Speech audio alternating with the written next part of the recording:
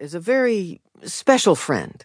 He's charming and intelligent, understanding, and, okay, it doesn't hurt that he looks like Denzel Washington. We talk or email several times a week when I'm in Taos, just to catch up on our news. Whenever I'm in Edina, we get together for a dinner or two. But there are two obstacles we both have to overcome before anything serious can ever develop between us: my husband and Nathan's wife. Sully had been on the force a few years when Nathan was assigned to his squad. The fact that Nathan was black seemed to rub some officers the wrong way. When Sully saw what was going on, he requested they become partners. And that, as they say, was the beginning of a beautiful friendship. But the friendship ended abruptly when Sully was killed. Survivor's guilt did a real number on Nathan. It took a few years, but he was coming out of it when his wife Terry died of cancer. I'd come to think of Terry as a very dear friend, and still miss her. The four of us would barbecue in the summer, go to the movies. We even spent a few vacations together. Maybe someday those two lovely ghosts will disappear, and the guilt will lift.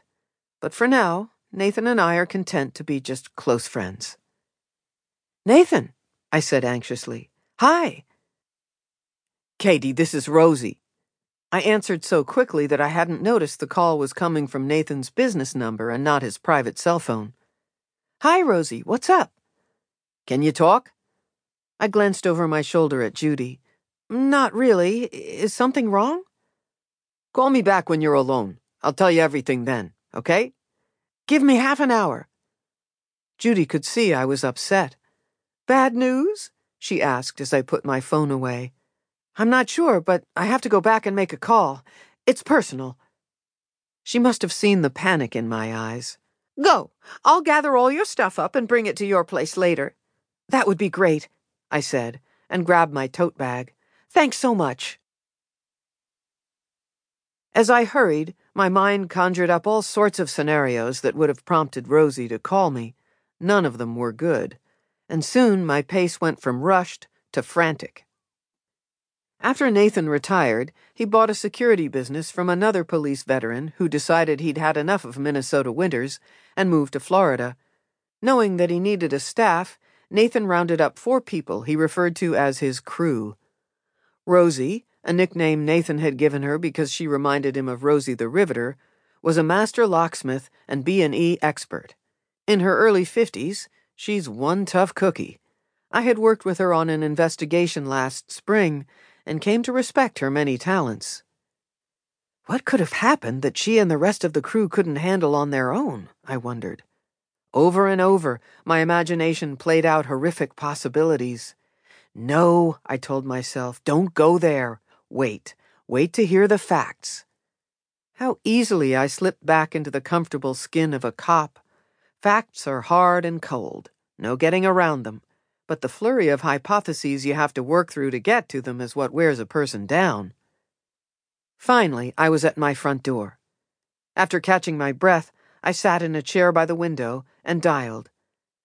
"Katie, thank God! Guys!" Rosie shouted. "She's on the phone!" I could hear voices in the background. "I'm putting you on speaker." "Who's there?" I asked. "Polly, Brock, and me.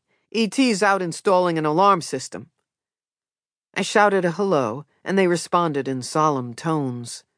"So what's going on?" I asked. "Are you guys okay?"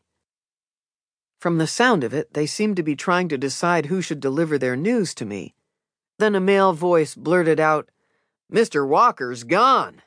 "Brock, you couldn't have done that a little more delicate?" Rosie asked. Brock was the muscle of the group, a huge man with a huge heart. "Sorry." "What do you mean, gone?" I asked. My heart started beating in my ears. I tried ignoring the thumping and concentrated on what they were telling me. "No one's seen him since Friday. That ain't like Mr. Walker, know what I mean?" Brock said, "and he was a no-show at work yesterday." "Do you know what he did over the weekend?" "We don't have a clue," Polly chimed in. "Did you go to the police?" I asked. "Well," Rosie started, "first off, we're not sure how many days he's been gone. It ain't as though we socialize on the weekends. We all